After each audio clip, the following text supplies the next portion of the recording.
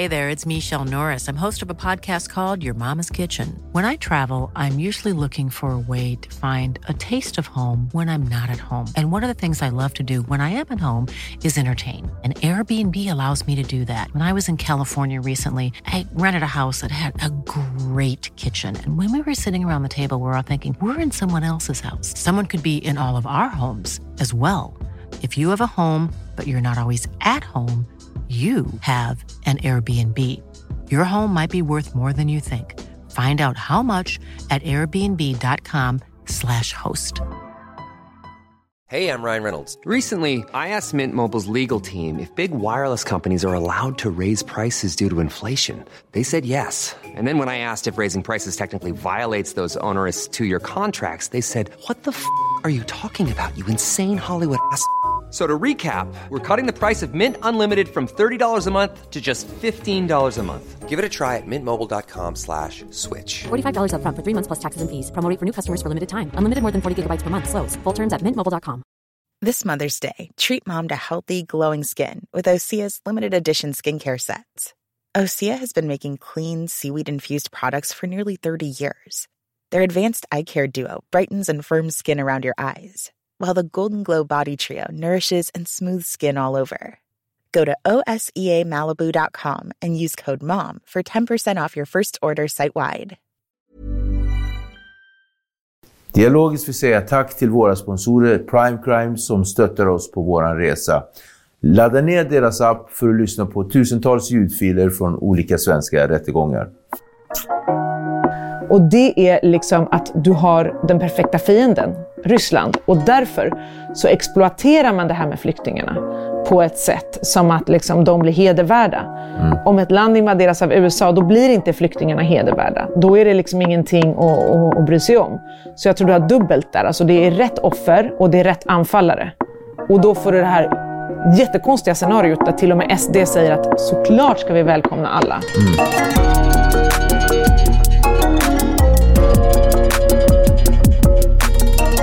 Hej på er och välkommen tillbaka till Dialogiskt. Mitt namn är Viktor och jag är som vanligt er host. Vi vill fortsätta med att säga tack för att ni subscriber, delar, men framförallt tipsar era nära och kära om våran fantastiska kanal. Som sagt, ni är en del av våran livlina.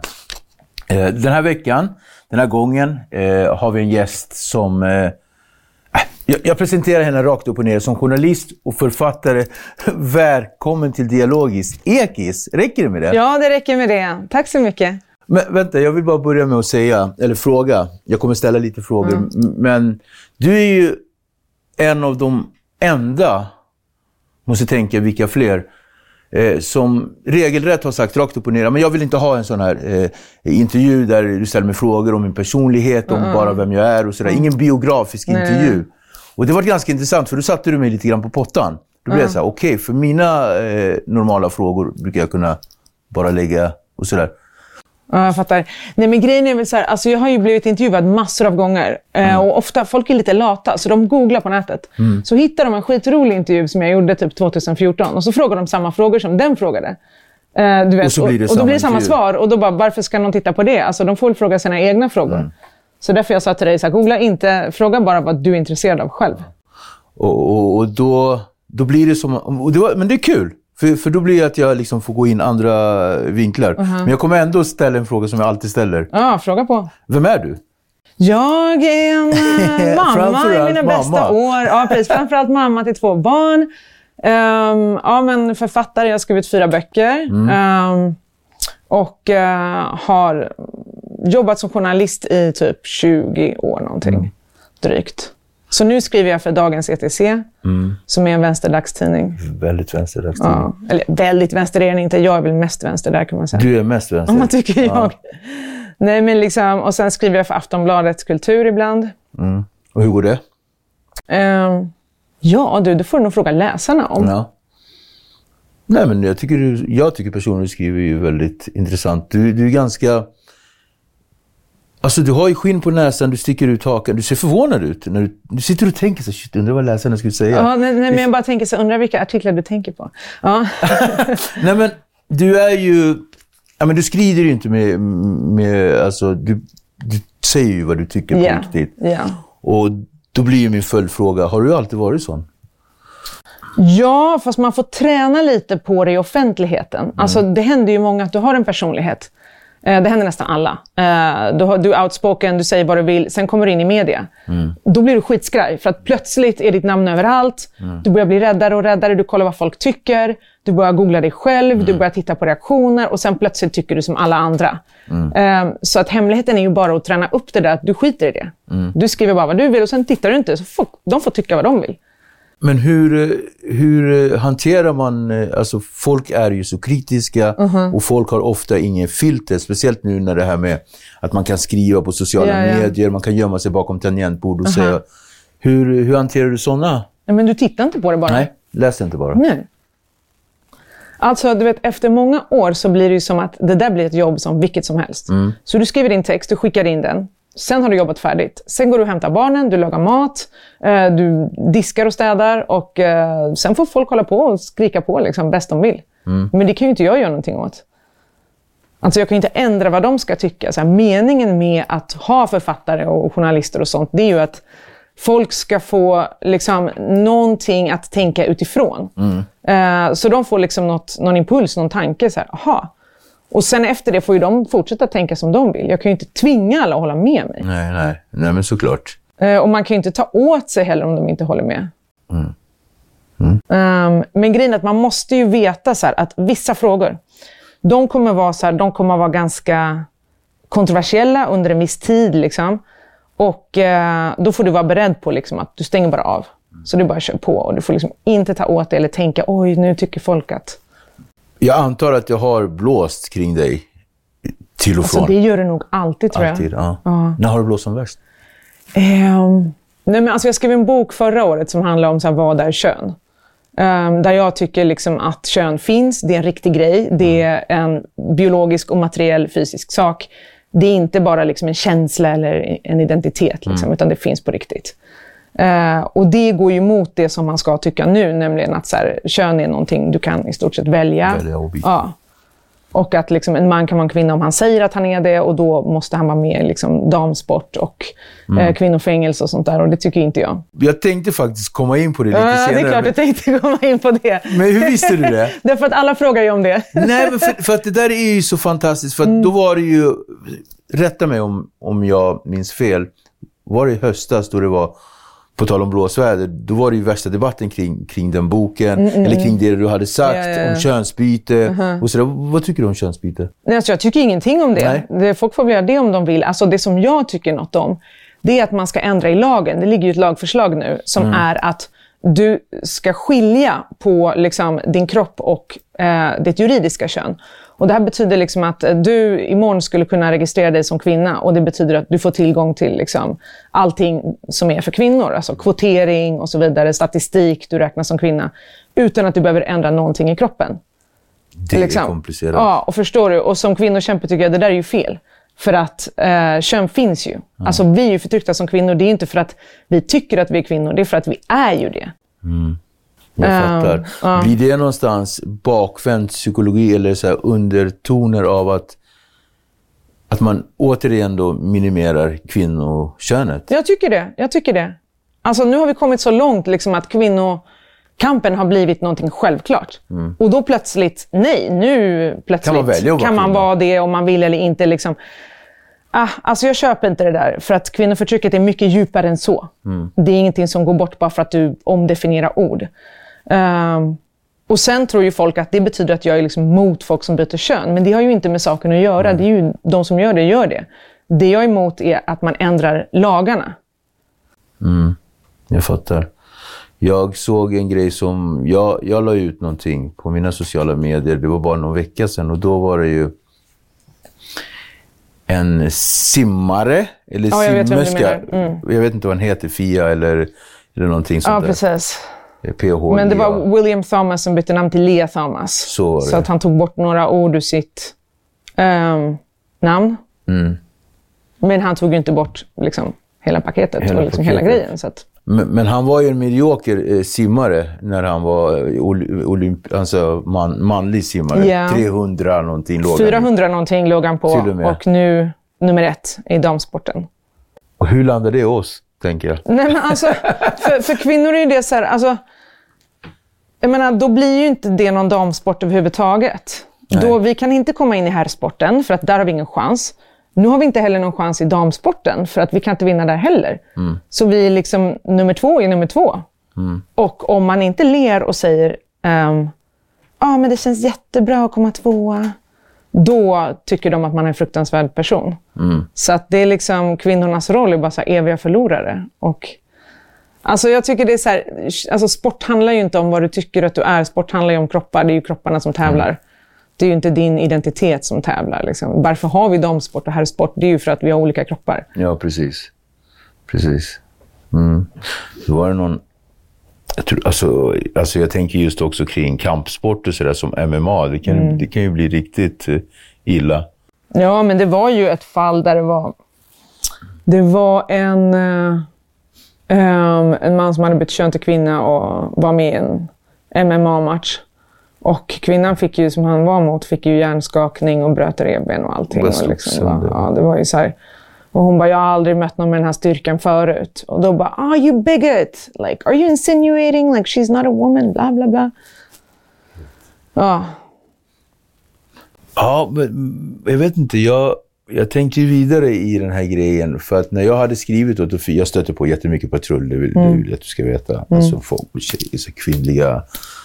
feminister, de bara, hur du bara minimerar en kvinnoroll. Jag bara, okej. Hur gör man då om man är som den här könsbitaren? Simmaren då, könsbitaren. Simmaren, liksom... Hur menar du? Nej, men jag tänker så här, okej, ser inte sig själv som man, ser sig som kvinna. Om vi snackar så här, och just det här med en idrottsgren. Ska man då ha en gren för de som har bytt kön då?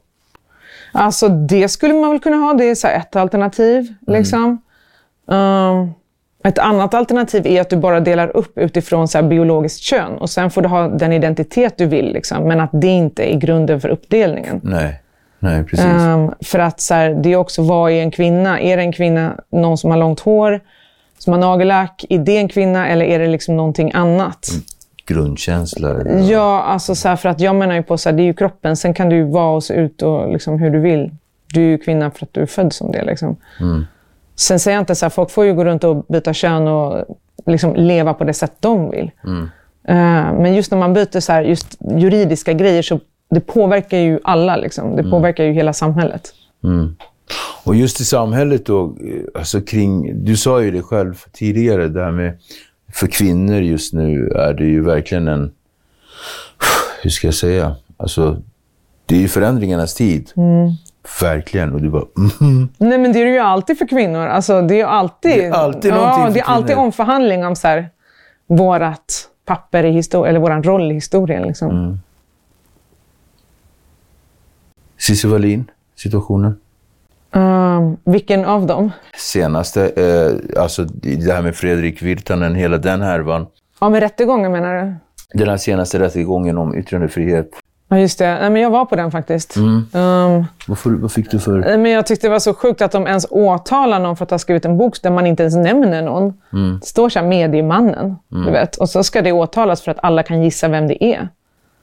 Alltså det slutar med, menar jag, då kan du ju inte ha självbiografi. Alltså, tänk om man vill skriva en bok om sin uppväxt. Så här, mina föräldrar, de var dumma mot mig. Då bara, nej, man kan faktiskt gissa vilka dina föräldrar är så att du kan inte säga det här. Nej. Alltså det blir ju till slut, vad kan du säga? Och just mediemannen. Mediemannen var ju där. Hur liksom, vad sände han för signaler? Alltså det var ju han som hade stämt henne eller liksom anmält.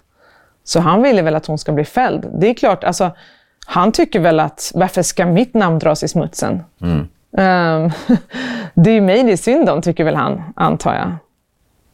Alltså, grejen är, sen har han själv skrivit en bok om hela alltet. Så jag tycker så här, okej, låt det vara. Hon har skrivit en bok, du har skrivit en bok. Alla vet att de var där tillsammans. De gjorde någonting. Någonting hände. Vad som hände, det liksom vet bara de. Okej.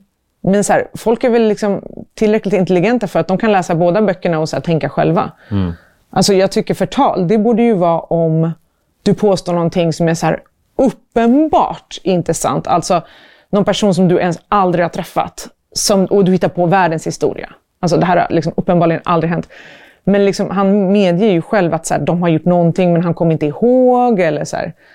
Ja, låt henne ha sin tolkning då. Liksom, för att sin hon blev ju fälld version i tingsrätten för just förtal.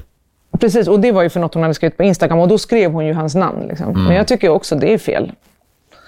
Ja, för det var ju ute i etern redan och lite sådär. Ja, alltså... Jag vet inte liksom, om yttrandefrihet ska vara så här...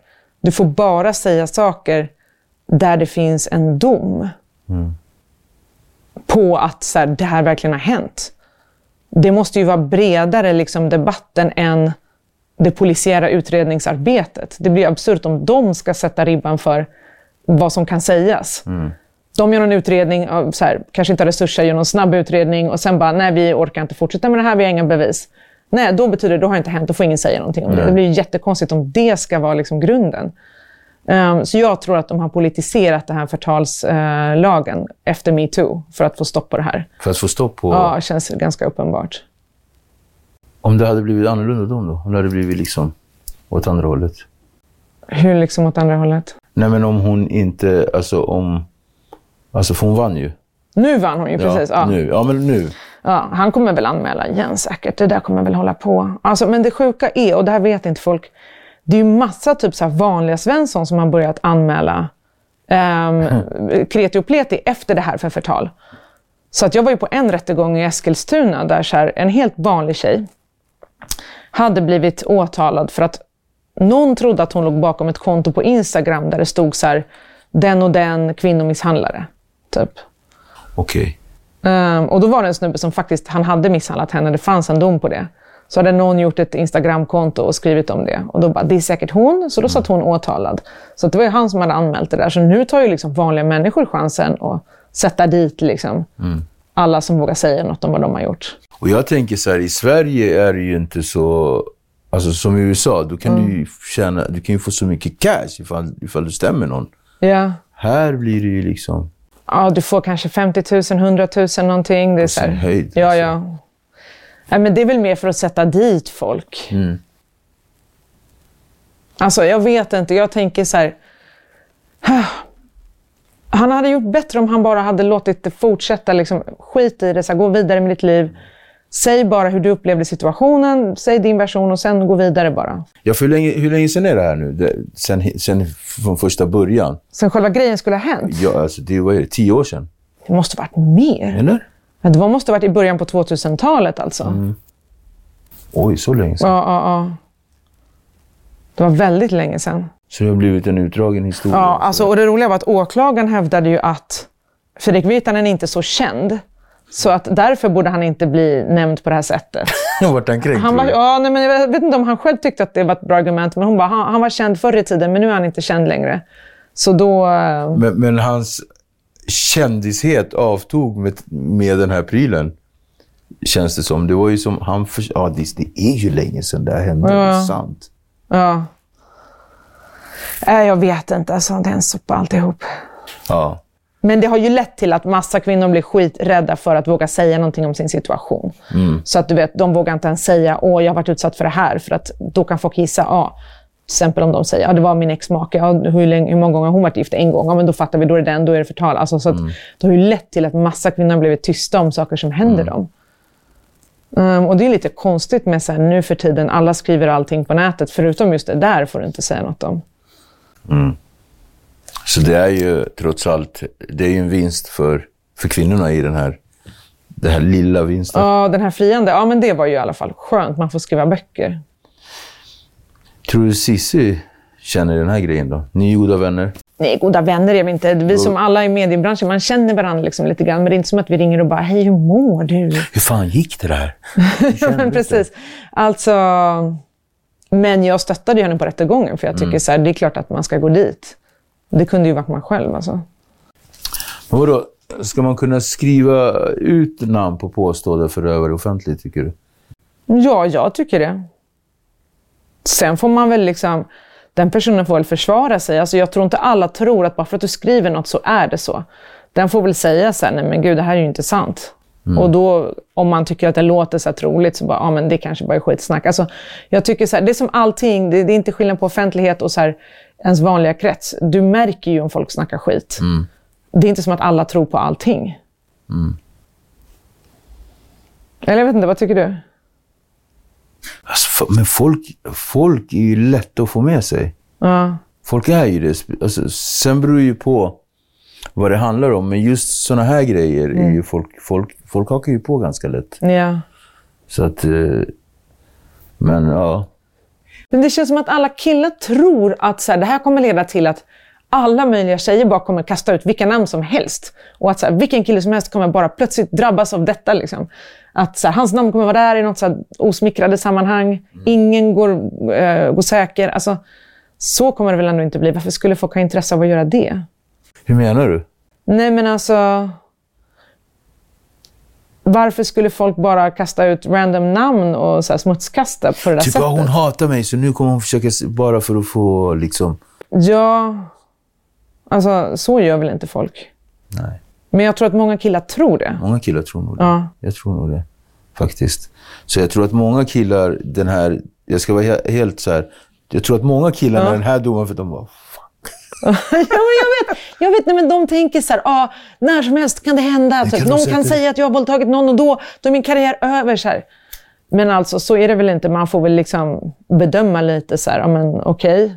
Har du ens träffat den här personen? Har det här hänt? Alltså, vad ligger bakom? Men tror du att vi har ett bra liksom, bevisningssystem eller rättssystem där man hellre friar än fäller i Sverige?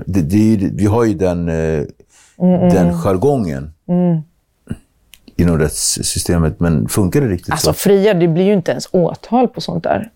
De lägger ju bara ner utredningar. Jag tycker att Sverige är så här nerlagda utredningarnas kungarike. Ja, men när det gäller sånt där i alla fall. För det är som att man bara, när man var liten och trodde man så här att en utredning, då gick de runt och så här fingeravtryck och bara, vem kan det vara? Men alltså i verkligheten, de lägger ju ofta ner samma dag. De intervjuar ju, eller de förhör ju inte ens vittnen när det gäller sånt där. Så att det är ju stort sett kört. Liksom. Ja, precis. Om du har blivit just sånt där våldtäkt, misshandel, kvinnomisshandel och sånt. Alltså det läggs ju typ alltid ner. Och sen man tror, det är för att det står ord mot ord. Nej, det är inte ord mot ord. Det kan vara så här, kvinnan kan komma in med så här, filmer, fotografier, han erkänner på sms, alltså 1000 grejer och de lägger ändå ner. De kanske för honom och han bara, nej det har jag inte gjort. De bara, då lägger vi ner. Alltså, och det har jag många exempel på. Har du blivit utsatt för något så här... Oj, ska vi sitta och prata om allt det där? Nej, men om inte allt, det lilla. Då kommer vi aldrig härifrån, vet du. Men har du hamnat i så situationer där du har blivit liksom hotad och fått liksom göra anmälan och sådär? Alltså, gud, det där kan vi inte prata om här. Nej. Då kanske jag blir ständ för förtal. Ja, du ser. Nej, men det är inte därför. Alltså, det är bara så här, det är en privat grej. Liksom. Nej, jag fattar. Ja. Jag fattar. 100%. Jag fattar. Ja. Men jag tror att det är så här, det är nog få kvinnor som inte har varit med om någonting som hamnar i den liksom, kategorin av saker. Jag fattar. Men det jag ska säga, sånt där är ju inte riktigt som folk tror att det är. Alltså du vet, när man är ung så lär man ju sig typ att man ska vara rädd för folk som du inte känner. De du inte känner, de är de säkraste människorna tycker jag. Alltså som kvinna, de behöver du inte vara rädd för. Det är de du känner du ska vara rädd för. Fast jag håller typ med dig där. Och det lär man sig typ, det tar tiden när man lär sig. Men till slut hajar man. Det är de som du, faktiskt. Nej, men du vet, för så här, jag har ju liftat runt hela Europa själv. Alltså när jag var 16 så liftade jag till England och tillbaka. Jag har liftat till Grekland och tillbaka. Alltså när jag var 21 så åkte jag genom hela USA själv. Jag hade ingen bil, jag sov i bilen. Jag åkte genom hela Latinamerika själv. Alltså jag har sovit på gatan i Colombia, liksom överallt. Alltså folk har varit skittrevliga mot mig. Ingen har gjort någonting. Du vet, jag kan bli upplockad så här mitt i natten i en bil med så här 3 killar. Och de var skittrevliga. De bara, hur vågade du gå in i den här bilen? Så här, du vet att du hamnar med oss. För att du kunde hamnat med någon annan. Så här, du vet, ingen i en sån situation har varit liksom jobbig på något sätt. Jag tror att så här, det är fel liksom att säga till kvinnor att vara rädd för det där. Jag vet inte varför det är så många som är rädda för att gå hem i parker typ. Det är klart att det händer saker där, men det är väldigt sällan. Jag tror att så här, det farliga är ju liksom folk du lär känna. För ju närmare du har en person, desto mer skada kan den göra dig. För den har tillgång till dig överlag. Ja, och den kan manipulera dig på ett sätt som någon du träffar liksom sådär inte kan göra.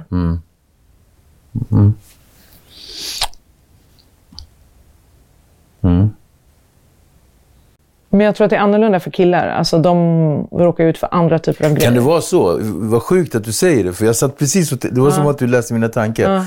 Jag tänker så här, det känns som att för män eller för killar är det mer att killar har mer en rädsla för någon som de inte känner än för de som de känner. Ja. Och varför är det så? Kan det vara så att kvinnor är mer, inte naiva, men kvinnor är mer öppna och liksom är mer tillmötesgående? Kvinnor kanske tror bra saker om andra. Ja, vad kan det vara? Alltså jag vet inte. Jag har bara märkt liksom att i mitt liv så har det varit så här, just sådana där situationer som folk tror är farliga, som att lyfta runt eller liksom sådär. Vara i ett helt främmande land där alla säger det är jättefarligt. Så här, det är inte farligt. Typ, tvärtom, folk kommer fram så här och bara, aha, är du själv här typ så här?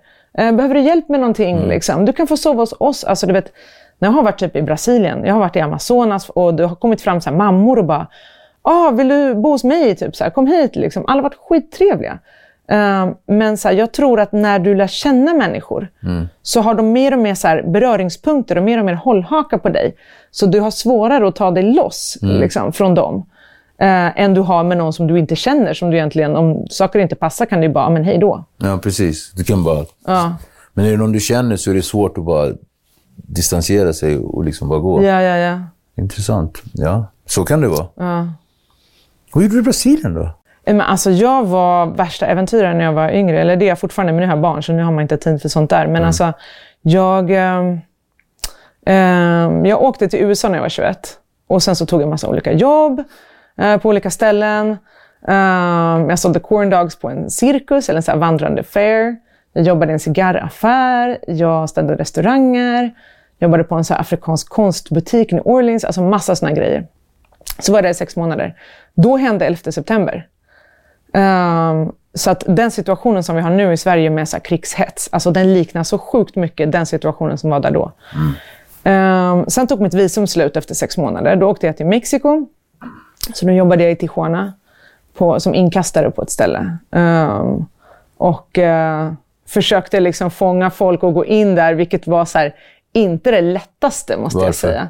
För att grejen var, för det första måste du ha bra syn. För att det finns en gata i Tijuana som heter Revolution, som är den gatan där alla turister kommer gående från USA. De går in där för att de ska komma liksom till, det är alla barer och sånt ligger där. Och så står du utanför och sen så ska du så här, alla typ meseros, typ waiters står där ute.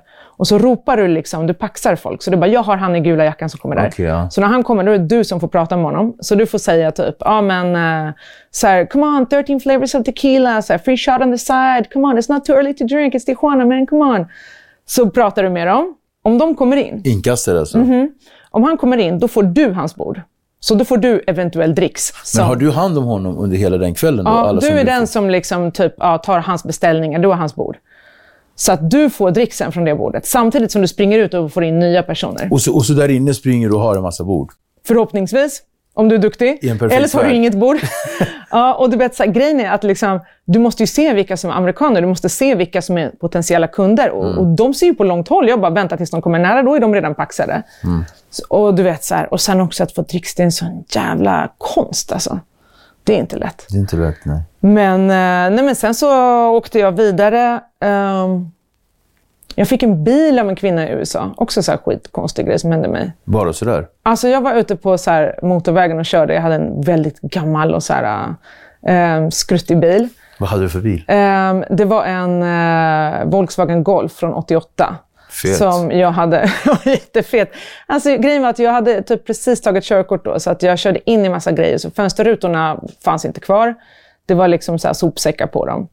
Så den såg väldigt så här, typ liksom på sista refrängen eller vad man ska säga. Och då åker jag på motorvägen, så någon kvinna som så här viftar från bilen bredvid och bara typ så här stanna liksom. Så jag bara undrar vad hon vill så här. Och sen så jag stannar. Och hon går ut och så säger hon så här: I saw your car, så här, it's not so nice, typ. Jag bara, nej jag vet. Hon bara, I have another one that I can give you. It's not so nice, typ. Ja, men hon sa det på, du vet, som amerikaner pratar. Jag kommer inte ihåg exakt vad hon sa. Look like shit. Hon bara, I have another car that I can give you. Jag bara, what? Hon bara, it's been sitting like in my yard. I was waiting for somebody to give it to, and when I saw you I thought her. Så jag bara, okej. Hon bara, follow me. Så jag bara, gud, vad kommer hända? Och vi får se. Så jag följer efter henne och sen så stannar vi och där står en Ford Fiesta från typ 92 kanske det var, vet inte. Den var i alla fall nyare än min bil. Och hon bara, du kan ta den, vi skriver över den på dig. Vi skriver att du har betalat $1. Shit, en 8 år gammal bil, det är ändå inte... Ja, men du fattar. Ja. Så att sen körde jag med den till Costa Rica. Sen sålde jag den för $1,000. Och sen så fortsatte jag att åka liksom runt olika länder. Sen hamnade jag i Brasilien. Och men tog olika jobb och sådär. Så att, var i Brasilien var du? Manaus, Porto Velho. Alltså i Amazonas typ åkte jag på någon båt där. Du var ju uppe i Belém. Nej. Okej, ja, nära. Har du varit där? Jag har gjort samma pryl som du. Jag stack från Kap Verde-ön när jag var... Hur gammal var jag? Jag är från Kap Verde, så jag var ju där och sen så hamnade jag i någon... Så skulle jag vara där i 2 månader och jag var ju så hard-headed när jag var yngre. Så hur gammal var du? Då var jag... Just den här resan då, jag var där varje år eller varannan. Men då var jag 17. Ja. Och helt själv? 17, 18, ja men 17. Och så var jag där... Och jag var där helt... Ja, men så här, i Kap Verde, men jag är ju därifrån, så min släkt och allting så där. Så sa mamma så jag bara, men mamma, jag ska åka hem om 2 månader. Hon bara, men nu har jag hört att du liksom missköter dig där nere och håller på att röka massa brass och grejer, så att du får inte komma hem, du ska liksom... Så då tog de mitt pass. Och då blev jag väldigt så här, ja men du vet, övergivet barn, kränkt och tonårig och bara, vad gör de? Men så träffade jag två svenskar. Vänta, du var nu i Brasilien? Nej, Kap Verde fortfarande. Du var i Kap Verde. Och Kap Verde ligger ju mitt i Atlanten, eller mitt i Otai, men precis utanför Afrikas kust. Så rakt över Atlanten ligger i Brasilien. Rakt över? Det är inte så här bara att gå direkt. Nej, men det är lite bit att gå. Men åka. Men det är ju rakt över. Fågelvägen, hur man vrider och vänder på det. Så då träffade jag 2 svenskar som hade köpt en segelbåt i Västafrika. Och så bara, av någon anledning så bara hakade jag på dem. Så jag bara seglade över dit och hamnade där. Men utan pass? Nej, men i mitt pass snodde jag tillbaka. Jag gjorde värsta pådraget. Jag liksom klättrade in och bara gjorde värsta investigation. Så fick jag tag på mitt pass som min morbror hade gömt på ett väldigt osäkert ställe i det här fallet. Då. Så, i någon byrålåda typ? Ja, men så här, du vet, här kommer han aldrig komma in. Och sen så bara hamnade jag i Brasilien med dem och seglade över Atlanten och våran motor gick sönder. Ja, men liksom efter 2 dagar på den här båten, det var ju 3 pers. Efter 2 dagar, då bara dök det upp 2 män så här, som jag aldrig hade sett, 2 afrikaner. Var de på båten? Ja, så de här var ju människosmugglare. Nej, men de var ju människosmugglare. De var under? De hade gömt sig 2 dagar liksom. 2 vuxna karlar som bara, we are going to next... Jag bara, wow. Men de skulle till Brasilien? Med de här de skulle bara liksom länkas över. Så de skulle hoppa av liksom precis när vi hamnar i... Hur som helst, den här båten... Alltså, vet du vad? Första gången jag hör att någon smugglar människor till Brasilien. Ja, alltså. Från Västafrika till över Atlanten. Men de ville ju till USA och de åker så. De åker så, rakt över. Ja, men så det blev att vi hamnade där. Och sen så... lång historia kort.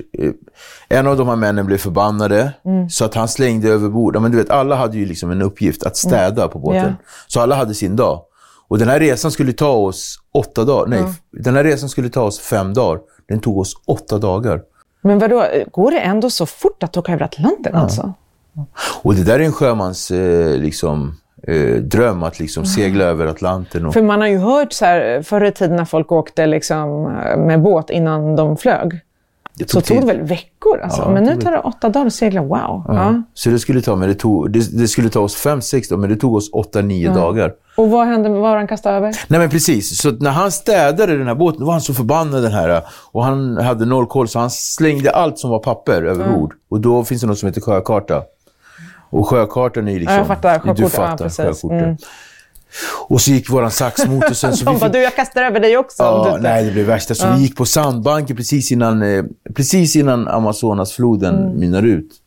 Så att, så jag var i Brasilien länge sen. Men sen så hoppade just det. Sen så när vi hamnade i Brasilien där, då drog ju de bara lämnade mig. Så jag var ju kvar där. Nej, men, och vad gjorde du där? Bara drog runt? Ja, men jag drog runt, så åkte ner till Fortaleza, sen drog jag ner till Rio de Janeiro och sen till Belém, den här staden, fram och tillbaka. Så jag åkte så här Greyhound-bussar. Men vänta, Kap Verde, de snackar portugisiska där också, eller hur? Ja. Så du fattade vad de sa i Brasilien? Ja. Jag manövrade mig ganska nice. Jag sonderade terrängen där och hamnade skitbra och blev kär i en prostituerad. Jag gjorde faktiskt ja, men alltså när man är ung, alltså, du vet, man har bara en tanke framåt. Det spelar ingen roll. Nu skulle man bara, gud vad obekvämt, så jag vill hem. Men då, du vet, man tänkte ju inte på sånt. Jag hamnade också en sån här, jag hade ju tänkt att jag skulle åka liksom från typ USA till Chile. Jag fattade ju inte att så här, i Panama, mellan Panama och Colombia, du vet, där kan du ju inte åka, det är ju djungel, det finns inga vägar där. Bara djungel. Ja, och varför vill de inte ha det? USA vill ju inte att de ska ha motorväg där, för då kommer ju liksom massa migranter, droger och sånt där, så de vill ju ha det så. Så jag bara, ha.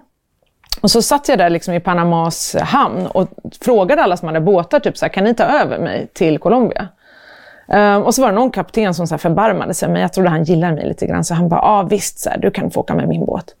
Sen visade det sig att han skulle inte själv åka med båten, han skulle flyga. Så att jag fick åka på båt med de här sjömännen. Så och han flög. Han flög. Och sen så när vi väl var där så typ, det var också så här, det skulle bara gå ganska fort, men sen så visade det sig att de hade typ inte papperna i ordning, eller jag vet inte vad det var. Så vi hamnade på någon ö utanför Colombias kust och väntade där i 2 veckor. Du vet. Och liksom, jag och de här sjömännen, du vet, så här, jag bara, vad fan gör jag här liksom? Och de bara, ni får inte gå in på så här ön, för det var typ ursprungsbefolkning var där och de ville inte att man skulle gå runt där. Så de bara, ni får bara vara på båten. Alltså vi satt på den där båten liksom i 2 veckor. Kan du tänka tillbaka på såna här ögonblick och bara shit, hur tänkte man då? Alltså jag tänker så här, tur att jag gjorde allt det där då, för nu skulle jag ju inte haft ork. Nej. Eller tid eller möjlighet. Men du måste ju också känna liksom att du har rest runt mycket och du har träffat olika människor. Det är ju någonting, det är ju en styrka när du sen, typ i ditt jobb till exempel nu, du vet att det finns olika typer av personer, hur 100%. De är, hur de tänker.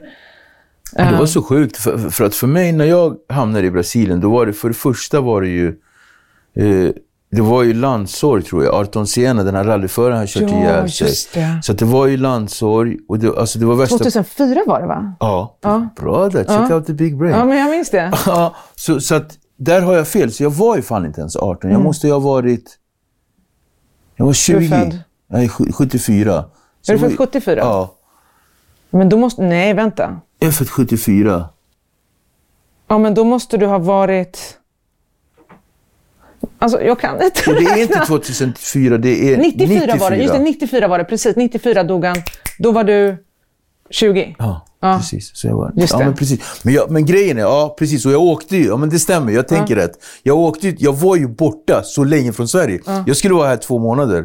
Jag var där i typ 1,5 år. Ja, jag var borta. Så jag var borta så länge. Så att när jag kom, då var det landsår. Och Brasilien är verkligen, det är på riktigt landsår. Det är liksom... folk spelar ingen musik i bilar. Yeah. Alltså det var liksom, och sen var det, så tror jag det var någon fotboll också där liksom de var lite kränkt över.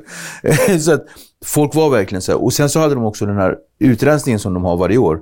Där de tar gatubarn och så kör de upp dem till sopområden och så liksom, ja men de rensar. De rensar. Vadå, på... de mördar folk eller? Ja, de tar de verkligen det? Man hörde så mycket om det där förut så jag har tänkt så här, var det verkligen så? Nej men så jag kommer ihåg, du sa så här, Chivalinho, você tem que esperar que, alltså typ, du får inte liksom hålla dig ute en viss tid om du inte har föräldrar. För jag såg sig som en kille som inte hade föräldrar. Fast du var så gammal? Ja, och grejen, de tog i hand. Jag bodde ju liksom i en så här familjehotell.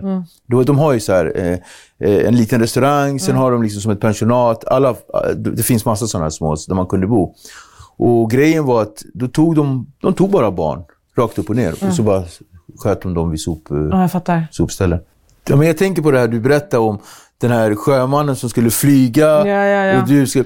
du vet, och sen så typ så här, när vi väl kom till Colombias kust, då hade ju han redan kommit dit, så då väntade han på oss. Och då hade ju han fått för sig att vi skulle bli tillsammans. Så jag hade ju något jävla sjå med att liksom få komma därifrån överhuvudtaget. Så ni blev ihop? Nej, men jag hade 2 pass, så jag lämnade ett hos honom och sa, jag ska bara åka runt lite här i Colombia. Jag lämnar mitt pass så att du förstår att jag kommer tillbaka. Men sen så kom jag ju inte tillbaka, för jag åkte ju mitt andra pass. Så han väntar väl fortfarande kvar där, jag vet inte liksom. Men det var pinsamt för han paraderade mig runt där liksom i den här lilla byn och att jag skulle vara ihop med honom och alltså han var ju 3 gånger så gammal som jag ville inte ha honom. Nej. Så att that's life. Men intressant med sådana möten man har med människor. Men skit i det, utan Det här med omvärlden då. Ja, det är så sjukt. Men vi gör en utsväng. Putin och den här invasionen av Ukraina. Har du fått skriva mycket om det? Alltså jag har inte skrivit om konflikten så. Därför att jag kan inte Ukraina och Ryssland särskilt bra. Jag kan inte språken. Det har inte varit liksom min del av världen. Och när jag var i Grekland i 2 år så lärde jag mig så här, skriv aldrig om länder du inte har varit i. Det där straffar sig alltid. För att du går bara på andrahandskällor. Du förlitar dig på någon annan. Du vet inte vad den har fått informationen ifrån. Och sen gör du bort dig. Så att skit i det. Däremot så måste man ju säga någonting om det som händer i Sverige nu.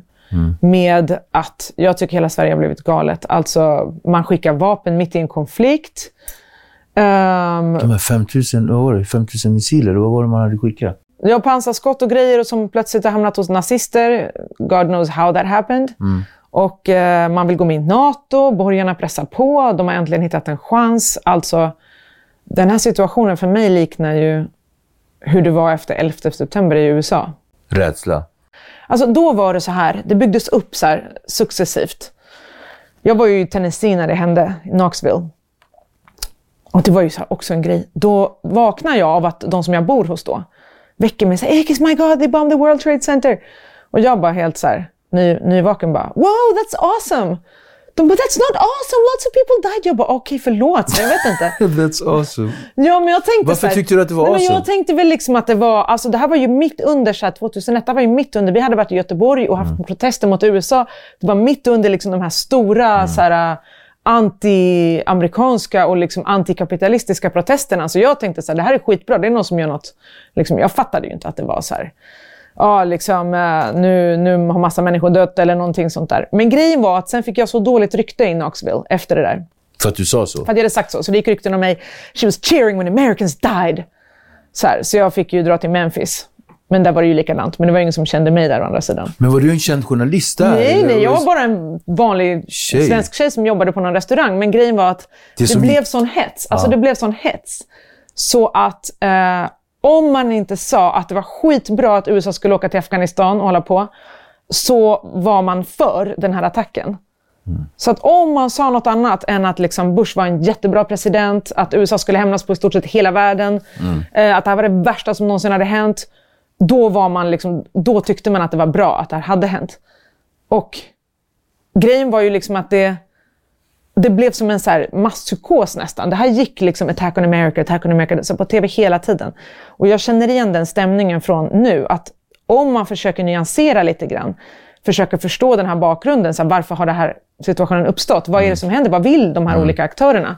Då bara, nu är du för Putin, du är hemsk person. Det är svart eller vitt, tänker du? De kör utrensning på liksom alla intellektuella som inte bara säger att ryssar är det värsta som har hänt mänskligheten. Och som jag ser det så här, det är klart att invasionen är dålig och fel, därför att du får inte invadera ett annat land, det är emot folkrätten. Punkt slut. Vi är emot det där. Alltså som vänster har vi alltid varit emot invasioner, för att hur skulle en värld se ut när man bara kan invadera hur som helst. Sen är det en annan grej man funderar på bakgrunden. Det här har ju liksom hållit på ett tag, där Ryssland har sagt så här, vi vill inte att NATO går in i Ukraina och placerar kärnvapen där, för det hotar oss. Och där liksom NATO har tänkt, det skiter vi i ungefär, vi gör det ändå. Så att man håller på att trappa upp det här nu och skicka vapen, och att Sverige ska med i NATO, och att man ska bara sanktionera Ryssland liksom, och gå den hårda vägen. Alltså jag tror det kan bara bli värre. För det är precis det som ryssarna inte ville från början. Och nu gör man precis det som de inte vill, så att de kommer bara svara med ännu hårdare, och ja, det är osmart. Tror du att Putin har tappat det? Nej, jag tror att han tänker logiskt utifrån sitt perspektiv. Sen är ju inte det samma perspektiv som Ukraina har. De vill inte bli invaderade såklart. Nej. Men han försvarar ju sitt land. Han tänker ju så här, vi vill inte ha kärnvapen runt om våra gränser. Och det tror jag så här, de andra ryska ledarna så här, de skulle gjort samma sak. Han Navalny som alla tycker är så bra nu. Så här, visst, Navalny, han som sitter i fängelse nu, som är så här oppositionsledaren kan man säga i Ryssland. Alltså nu säkert av strategiska skäl så säger han att det här är dåligt. Men om han skulle suttit 10 år på posten, så skulle han skulle nog samma sak, för att de tänker så här, hands off liksom våra gränser. Så tänker de. Och så Sverige att, då? Sverige är allt det här. Sverige har alltid varit ett land som har hållit sig relativt neutralt, alltså historiskt sett. Ja. relativt. Men nu? Nej, men nu vet jag inte vad som har hänt. Det är de senaste åren, typ de senaste 10-20 åren. Alltså sen Irakkriget, typ efter det. Så har svensk politik och media börjat kopiera allt man säger i USA. Och det har med EU att göra också. För att du vet, om USAs president säger någonting, och det spelar ingen roll om det är Obama eller om det är Trump eller om det är Biden, det spelar ingen roll. De säger någonting. EU säger samma sak, Sverige säger samma sak. Alltså det är som att det är en röst. Vi har inte längre en självständig utrikespolitisk röst. Vi är inte längre självständiga och tänka och prata själva, utan vi pratar med EUs röst. EU pratar med USAs röst. Så att det blir bara liksom blockpolitik. Och som jag ser det, vad det här kan leda till är att det blir på något sätt 2 block. Det ena är EU och USA. Det andra är BRICS-länderna. Alltså Indien, Brasilien, Ryssland, Kina. Som på något sätt bildar liksom ett annat geopolitiskt block. Tänker jag att det ser ut som nu i alla fall. Och det vi inte vill ha är ju en upptrappning mellan dem. Svensk politik då? Vad tänker du där kring? Hur ser det ut nu? Alltså det är ju val. Jag tror att många skor sig på den här situationen i Ukraina. Menar du politiskt eller ekonomiskt? Politiskt. Ja, det är klart. Alltså nu anklagar ju alla varandra för att heja på Putin. Alltså folk försöker ju ta poänger. Liksom. Men jag är inte säker på att det kommer att bli stora frågan i valet. Vad tror du blir den stora frågan? Jag tror det kommer att bli brottslighet. Ja, typ brottslighet, migration, allt det här som de har pratat de senaste åren. Och det är egentligen så här... Egentligen är det som att man pratar om, tycker jag, konsekvenser av någonting som vi aldrig pratar om. Du ser frågande ut. Ja, jag vill höra vad du kommer fram till. Men jag tänker så här, Sverige har ju typ de senaste 10, 20, 30 åren, vi har ju gått igenom en så här enorm samhällsomvandling där vi har nedmonterat välfärden. Vi har skurit ner på typ så här alla liksom, saker som liksom trygghetssystem och sånt. Vi har privatiserat, vi har sålt ut, vi har ökat ojämlikheten så att det mest i hela västvärlden har ökat här. De rika har blivit skitrika, man har fått världens klyftor, man har typ smashat sönder hela svenska skolsystemet, bostäderna har man sålt ut, alltså you name it, allting. Man fattade ju redan då, man hade en hjärna, att det här skulle få konsekvenser sen. Men det var liksom ingenting som man kunde prata om då. Nu kommer det liksom konsekvenser på olika håll och då pratar man om dem. Istället för grundgrejen. Så här, vad gjorde man för fel då? Var det integration som man gjorde fel då? Alltså det är också en konsekvens av det där.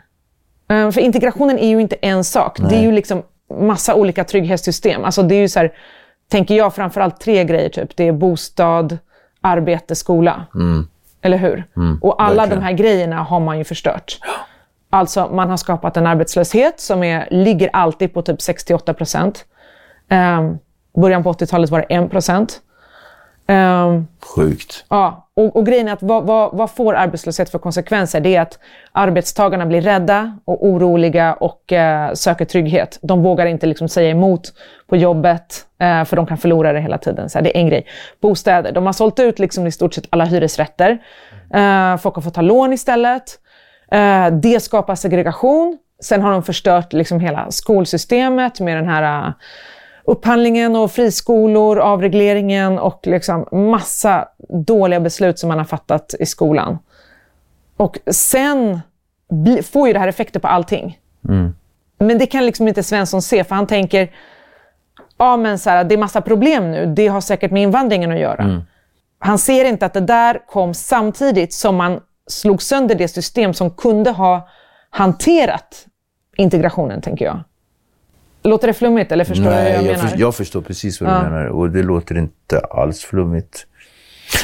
Länge sedan, jag tror, som någon kuttade ner det och la det så enkelt så som du lägger det nu. Alltså enkelt är det ju inte, det är absolut inte enkelt, men att den förklaringen, jag hade gärna velat ha dig på en av mina debatter i höstas där vi pratade om just den här frågan. Vem pratade du med då? Ja, då var det ju för sig Leo Carmona som hade en Ja, var den där legendariska mot Hanif Bali. Och Leo kom ut jättebra. Det var inte så jag menar. Men det hade ju varit nyttigt. Det var jävligt synd att det där kom innan Hanif Bali blev outad som pedofil. Och... Precis. Apropå outa människor. Men liksom, ja. Och den grejen kändes som att den bara svepte förbi som en liten vind i oktober. Ja, precis. Ja. Det är ju det. Men, eller pedofil. Om någon nu försöker anklaga mig så vill jag säga att det var inte så jag menar. Men alltså, att ha raggat på minderåriga på ett systematiskt sätt. Och andra också som man vet om. Men Moderaterna är så sjukt rädda för att ta upp det här. Jag har haft kontakt med många inom Moderaterna som har många historier att berätta. Men så fort jag ber dem att få intervjua dem så de bara, du vet, stänger av, svarar inte på mina meddelanden. Det finns en sån skräck där. Och jag har inte sån insyn i det partiet att jag kan förstå vad det beror på. Vad tror du då? Jag har ingen aning. Eftersom jag inte vet så tror jag inte. Men jag vet bara att... Fast du är väldigt försiktig som person när det gäller just... Och jag hör ju den tendensen, vilket jag inte säger en dålig grej, men just det här med att du skriver inte gärna om ett land som du inte har bott i. Du har, men som till exempel, om du inte vet så outar du inte med vad du tror. Jag tror att du alltid tror, man tror ju alltid någonting. Men jag tror faktiskt ingenting. Eftersom jag har levt så mycket, och det har ju du med, då vet man så att saker kan vara hur som helst. Ja. Det kan vara, alltså, oftast är det inte som du tror.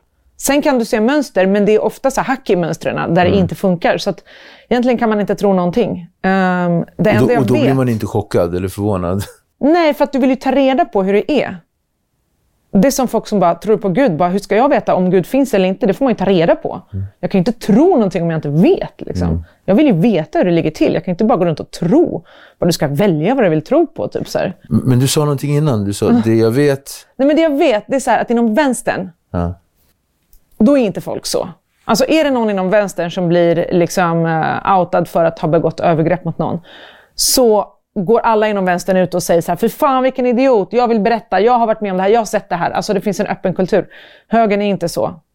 De kan säga det liksom i privata meddelanden, men de vill inte bli intervjuade. De vill absolut inte berätta det här för andra. Kan det vara så att högern har en känsla av att de inte har lika mycket befäst mark och sådär som vänstern kanske har? Jag har ingen aning om vad det beror på. Jag bara märker att det är så. Och det är synd, för att annars hade fler saker kommit ut om det där, tänker jag. Men vad var det du sa? Ni hade någon debatt där om integration. Precis, förlåt. Och den debatten, då pratade vi just om integration. Och det blev ju högt i tak. Och det var... Men att kunna bryta ner det precis så som du bröt ner det var ju väldigt... Det var väldigt... Alltså jag minns bara typ så här 2006, 2007, 2008 liksom. Någon gång runt de där åren, du vet, så kommer jag ihåg att Nyamko Sabuni gick ut och sa: nej men liksom vadå om folk gör upplopp i förorterna, det är inte en samhällsfråga, det är föräldrarnas problem, de får sköta det där, det här har inget med samhället att göra. Det kommer jag ihåg. Så att de liksom, det var så här, högern då, de sa så här: det där skiter vi, det är inget stort problem. Alltså de lägger ner liksom skola efter skola, alltså samhällstjänst efter samhällstjänst, de totalt skiter i liksom att försöka hålla ihop samhället. Det får bara bli hur det blir. Sen 10 år framåt, då kommer det konsekvenser av det. Och då bara, nej nu har det gått för långt, nu är det fruktansvärt, in med militär och polis. Man bara, vänta, fast vem var det som sa alldeles nyss att det här var inget samhällsproblem? Och det där blir så här typiskt för en debatt som bara handlar om så här effekter och inte om så här grundgrejen. Ja, för när det gäller dödsskjutningarna så ville de in med militären. Ja, men du vet, om man har ett minne, då kommer man ihåg vad de sa förut. Man kommer ihåg när det var folk inom vänstern som sa: ni kan inte göra så här, det kommer bli konsekvenser av det. Ni kan inte bara skita i alla ungdomar som växer upp i det här systemet. Och då bara, nej vadå liksom, finns inget problem så här. Föräldrarna borde väl uppfostra dem lite bättre. Och sen bara, nej nu ska militären in. Alltså vad händer däremellan? Det är ju det. Så att det finns liksom inga genvägar till det där. Alltså, sen finns det alltid så här individuella orsaker till allting. Men jag tänker så här, när man tittar på väldigt ojämlika samhällen och samhällen där det slits liksom sönder, så har du alltid de här konsekvenserna. Det går inte att få bort egentligen. Alltså, sen säger jag inte så här att nu borde vi bara liksom fixa skolsystemet så kommer allt bli bra. Så nu har ju det där fått en egen logik av sig självt och gått iväg liksom. Eller? Ja, verkligen. Ja, intressant. Jag vet. Alltså, men grejen är att svårigheten för vänstern nu liksom, inför valet och med de här frågorna så här, det är ju svårigheten liksom, att komma tillbaka till grundgrejerna när de bara vill debattera liksom, det här som händer och så bara, vadå, du tycker inte att man ska ha hårdare tag, du tycker man ska bara låta brottslingar gå runt hur som helst så här, och så bara, nej men jag tycker man ska satsa på skolan. De bara, okej, så de skjuter någon och du vill liksom ge fler läxor, vad fan, alltså det blir sådär, det blir dissonans liksom. Man har svårt när man debatterar det att komma tillbaka till det här. För att det har blivit så mycket nu. För att det har blivit så mycket nu, för ingen lyssnade på oss förut. Så det är som ett onystat garn liksom. Ja, och grejen att sen så vänstern, sen nu är det ju nya inom vänstern, det är ju inte samma som var med då, för det byts ju hela tiden ut. Alla liksom politiker, debattörer, tyckare, det kommer ju nya generationer, så de kommer inte ihåg att det var vi inom vänstern som varnade för det här då. Så nu säger de typ, nej men vadå, det är väl inte så farligt, Sverige är jättebra, du vet. Man bara, men nej, det är inte det ni ska säga typ. Förstår du? Att de reagerar på vad högern säger. Som högern säger att någonting är dåligt, då tycker de att det är bra och tvärtom. Oj. Sossarna då? Vad står de i allt det här? För det är nästan som det är upp och ner nu. Eller, nej, men sossarna, alltså de vill ju behålla makten, för det är liksom ett statsbärande parti. Så att de anpassar sig ofta till de strömningar som finns just nu. De är liksom inte ett idealistparti på det sättet att de kan ha råd att gå emot det som debatteras. Utan liksom säger alla en sak, men då går de på den linjen. Så de har ju också gått åt höger på grund av den debatt vi har. Men där är det skitviktigt, tänker jag, att så här, vänstern skapar sina egna medier. Som högern har varit skitbra på, och skapa massa alternativmedier. Verkligen. Vi måste ha våra egna medier. Och liksom inte debattera bara på deras villkor. Är du vänster eller höger förresten? Det har inte jag frågat, det vet inte jag. Jag är nog väldigt vänster. Eller väldigt, alltså nej men vet du, jag är så här, jag är inte höger då. Men det är i alla fall inte höger. Jag vet inte om jag är vänster, men inte höger. nej men alltså, fan, om Centern var någonting att räkna med så kanske jag skulle vara lite mittemellan ibland. Men det är vissa frågor så känner jag att det tappar mark liksom åt vänster också faktiskt, om jag ska vara ärlig. Och vad tänker du på då? Wow, nu kommer jag inte på någonting på rak arm. Sådär. Men när du hör dem prata eller så tänker du så inte det här? Ja, men jag tycker att det... Om jag säger så här, jag tycker att vänstersidan jobbar för mycket med känslor. Att det blir så känslosamt. Och högern är så pretentiöst fyrkantig. Ja, jag fattar. Förstår du vad jag menar? Jag fattar Låter vad du jag menar. Konstigt när jag säger så? Nej, jag fattar vad du menar. Jag tror att egentligen båda jobbar med känslor, men det är olika typer av känslor. Alltså, de spelar på olika känslor. Så då blir jag att jag hamnar i någon så här, inte ingenmansland, utan jag vet ju liksom vad jag tycker och känner själv sådär. Men lite så kan jag känna. Jag vet inte om jag uttryckte mig rätt. Men... Nej, men jag förstår. Jag kan också känna så här politisk hemlöshet ibland. Vilka ska jag rösta på liksom? För jag har ju alltid varit vänster. Jag har inte varit med i partiet, men jag har hjälpt dem i valstugan typ de 3 senaste valen och så här, du vet. Känt mig nära dem. Sen finns det vissa saker där jag tycker så här, vad håller ni på med liksom? Nej, men som vissa saker som högern kastar ut sig kan jag bli så här, nej, men så här återvandringspolitik och sådana här, jag blir så här, wow, vad är det som händer? Men hur tror du att det kommer men jag tror så här, det där är typ deras motsvarighet till liksom, idealism eller önsketänkande, för så här, det där kommer ju aldrig hända.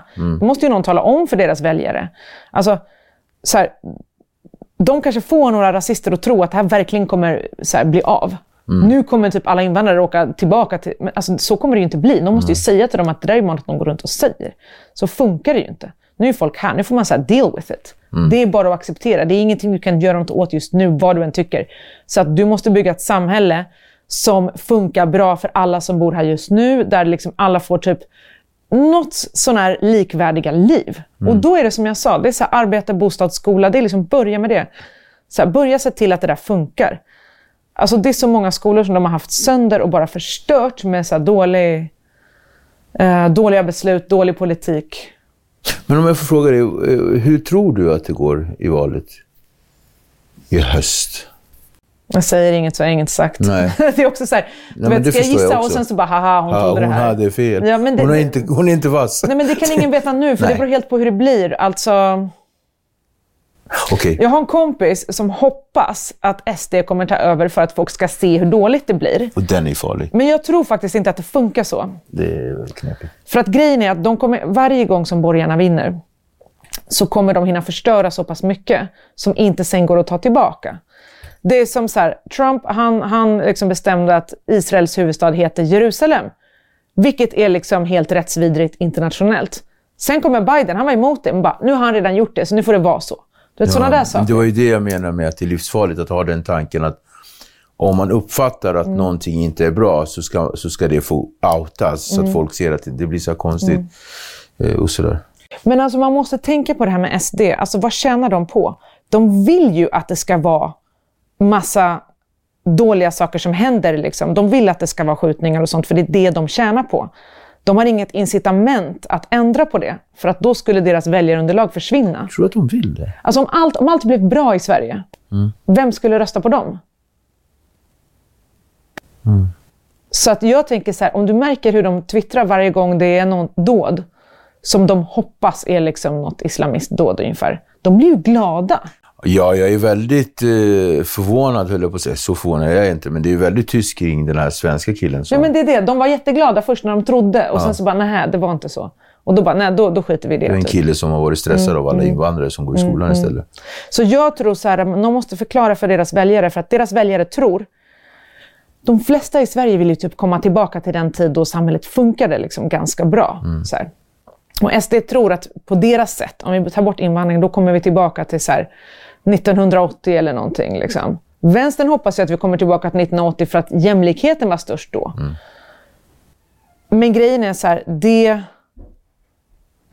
det kommer inte bli så, för de kommer späda på alla de här ojämlikheterna och skapa olika så här, parallella samhällen. Och sen kommer de ha symbolåtgärder som straffar människor för att deras väljare ska få någon tillfredsställelse av det, men de kommer aldrig lösa problemen. För att grejen är att så här, samhället är så sönderprivatiserat och förstört nu, så att om du inte tar tillbaka det, du kan inte lösa problemen. Jag tänker så här, det som har varit på min... Det här med valet och så där, det må så vara att det landar vart det landar. Men jag tänker så här, det som har varit på min så här, näthinna, eller innanför, har ju varit det vi pratar om, Ukraina-situationen. Så här, och jag vet att vi inte ska hålla på med massa killgissningar och sådana grejer. Men vad tror du? Ja, du, tjejgissningar däremot, som brukar vara väldigt accurate. Nej, alltså jag vet inte. Hur jag tror att det blir, menar du? Tror du liksom... Alltså det som jag sa, jag tror ingenting, för jag vet inte. Nej. Men jag hoppas att situationen inte eskaleras. Alltså för frågan är ju så här, hur ska liksom de här stormakterna då, typ framförallt USA, Kina, Ryssland, hur ska de liksom kunna samleva? De måste hitta något sätt att liksom leva med varandra utan att hålla på och markera sina territorium hela tiden. För jag tror att om det bara handlar om Ryssland och Ukraina, jag tror att då hade inte problemet funnits, utan det är också det här med NATO. Ja, vi kan prata skit länge om det där. Varför finns NATO? Vad är meningen med det? Liksom? Nu säger Zelensky så här, jag kan tänka mig att vi ska vara neutrala. Okej, varför säger du det nu och inte från början? Liksom? Jag vet inte, då hade man kunnat undvika det där. Ja, men vi får ju hoppas på det bästa naturligtvis. Men det är en orolig tid vi lever i, tycker jag. Ja. Allt är upp och ner. Men är det inte alltid så? Alltså jag kan inte tänka mig någon tid då det har varit så här lugn och ro överallt. Alltså det kändes som att typ 90... det kändes som att mellan 90... Nej, det var inte så. Ja, men mellan 95 och 2000... Då var det relativt... Kriget i Jugoslavien. Ja, det är alltid någonting. Liksom. Det är alltid något. Och så liksom Bandidos och HA. Så det var alltid något. Ja, precis. Nej, det kanske alltid har varit så att man förhåller sig till sin tid. Men håller du med mig att våra rädslor är begrundade på hur nära saker är oss? För jag tänker på det här med flyktingar och att man ser ukrainska flyktingar som mer behövande än flyktingar från andra delar av världen. Nej, det där har inte med det att göra. Alltså, du vet, varför tror du att alla svenskar hade tyst minut när 11 september hände? Låg USA i Skandinavien då, eller? Alltså, jag vet inte. Alltså, jag tror att det är en kombination av två grejer. Det ena är att de är rasister och de ser vita människor och de tänker, då bryr jag mig. Men när folk kom från Syrien eller bla bla bla, då skiter jag i det. För det där är liksom länder som jag inte typ kan relatera till. Det är en grej. Men sen tror jag att det är en annan grej som döljer sig bakom det där. Och det är liksom att du har den perfekta fienden, Ryssland. Och därför så exploaterar man det här med flyktingarna på ett sätt som att liksom de blir hedervärda. Om ett land invaderas av USA, då blir inte flyktingarna hedervärda. Då är det liksom ingenting att bry sig om. Så jag tror du har dubbelt där. Alltså det är rätt offer och det är rätt anfallare. Och då får du det här jättekonstiga scenariot där till och med SD säger att såklart ska vi välkomna alla. Du vet, och danskarna som har sagt att de ska ta ifrån alla flyktingar sina smycken vid gränsen säger, men det här gäller inte ukrainare liksom. Och det har varit så många uttalanden liksom från alla europeiska länder där de bara, vi gör undantag i våra lagar för att vi tar emot dem här, för det här är inte flyktingar, det här är något annat. Men det avslöjar lite så här, det avslöjar hyckleriet tycker jag. Europa, alltså så här, från början, alla de som sa så här, nej men av ekonomiska skäl, det är ekonomin vi tänker på. Nu plötsligt finns inte de skälen. Nej men vi kommer ju ihåg det här nästa gång, eller hur? Nästa gång det händer någonting, så här, någon flyktingkris och de säger, då kommer man ju ihåg hur det var nu. Då kan man inte säga, nej nu är det fullt. Ja, bra tankesmedja. Tack för att du kom. Ja, men tack för att jag fick komma. Hur känns det? Nej, men jag pratar på. Alltså, jag hoppas du inte tycker att jag pratar för mycket. Nej, men jag tycker det är jätteintressant. Jag skulle kunna lyssna på det i timmar. Och det tror jag att våra tittare också skulle kunna göra. Nej, men tack för att du kom. Det blev lite som jag hade tänkt. Och sådär. Jag fick lite svar på vad som händer innanför din hjärna och hur du tänker. Och sådär. Det var intressant också, just det här. Jag fick ju liksom en liten aha-upplevelse om hur man förhåller sig till sin omvärld på grund av allt man har upplevt. Ja. Och det hade jag faktiskt glömt. Eller det var någonting som jag bara tog så här. Men jag var faktiskt angående dig själv liksom. Ja, men angående mig själv. Ja. Just det här med att man har träffat så mycket människor. Så att, för folk frågar mig ofta så här, men hur du förhåller dig till människor på så olika sätt. Jag kan ju möta någon som är värsta rasisten. Och jag går inte in i falsett och blir kränkt. Nej, jag kan verkligen, det känns som att du är en sån person. Man har ju varit med om så mycket. Ja, precis. Man har ju sett. Alltså, jag tycker så här, levd erfarenhet, det är oslagbart. Sen är böcker också oslagbara. För att böcker kan ju vara så här koncentrat av levd erfarenhet. Så att liksom, när jag läser Dostojevskij, jag har ju inte levt i Ryssland på 1800-talet. Men jag förstår när jag läser det ungefär hur det var. Och människor var ju likadana då som de är nu. Och det är ju så här, det är de ju överallt liksom. Det finns ju olika typer av människor. Så då märker man ju bara liksom att mänskliga sinnet är ju typ på något sätt evigt, eller hur? Och kunskap är makt. Ja, eller hur? Verkligen. Kunskap plus organisering är makt. Organisering är bra. Tack för att du kom. Ja, men tack själv. Tack så mycket.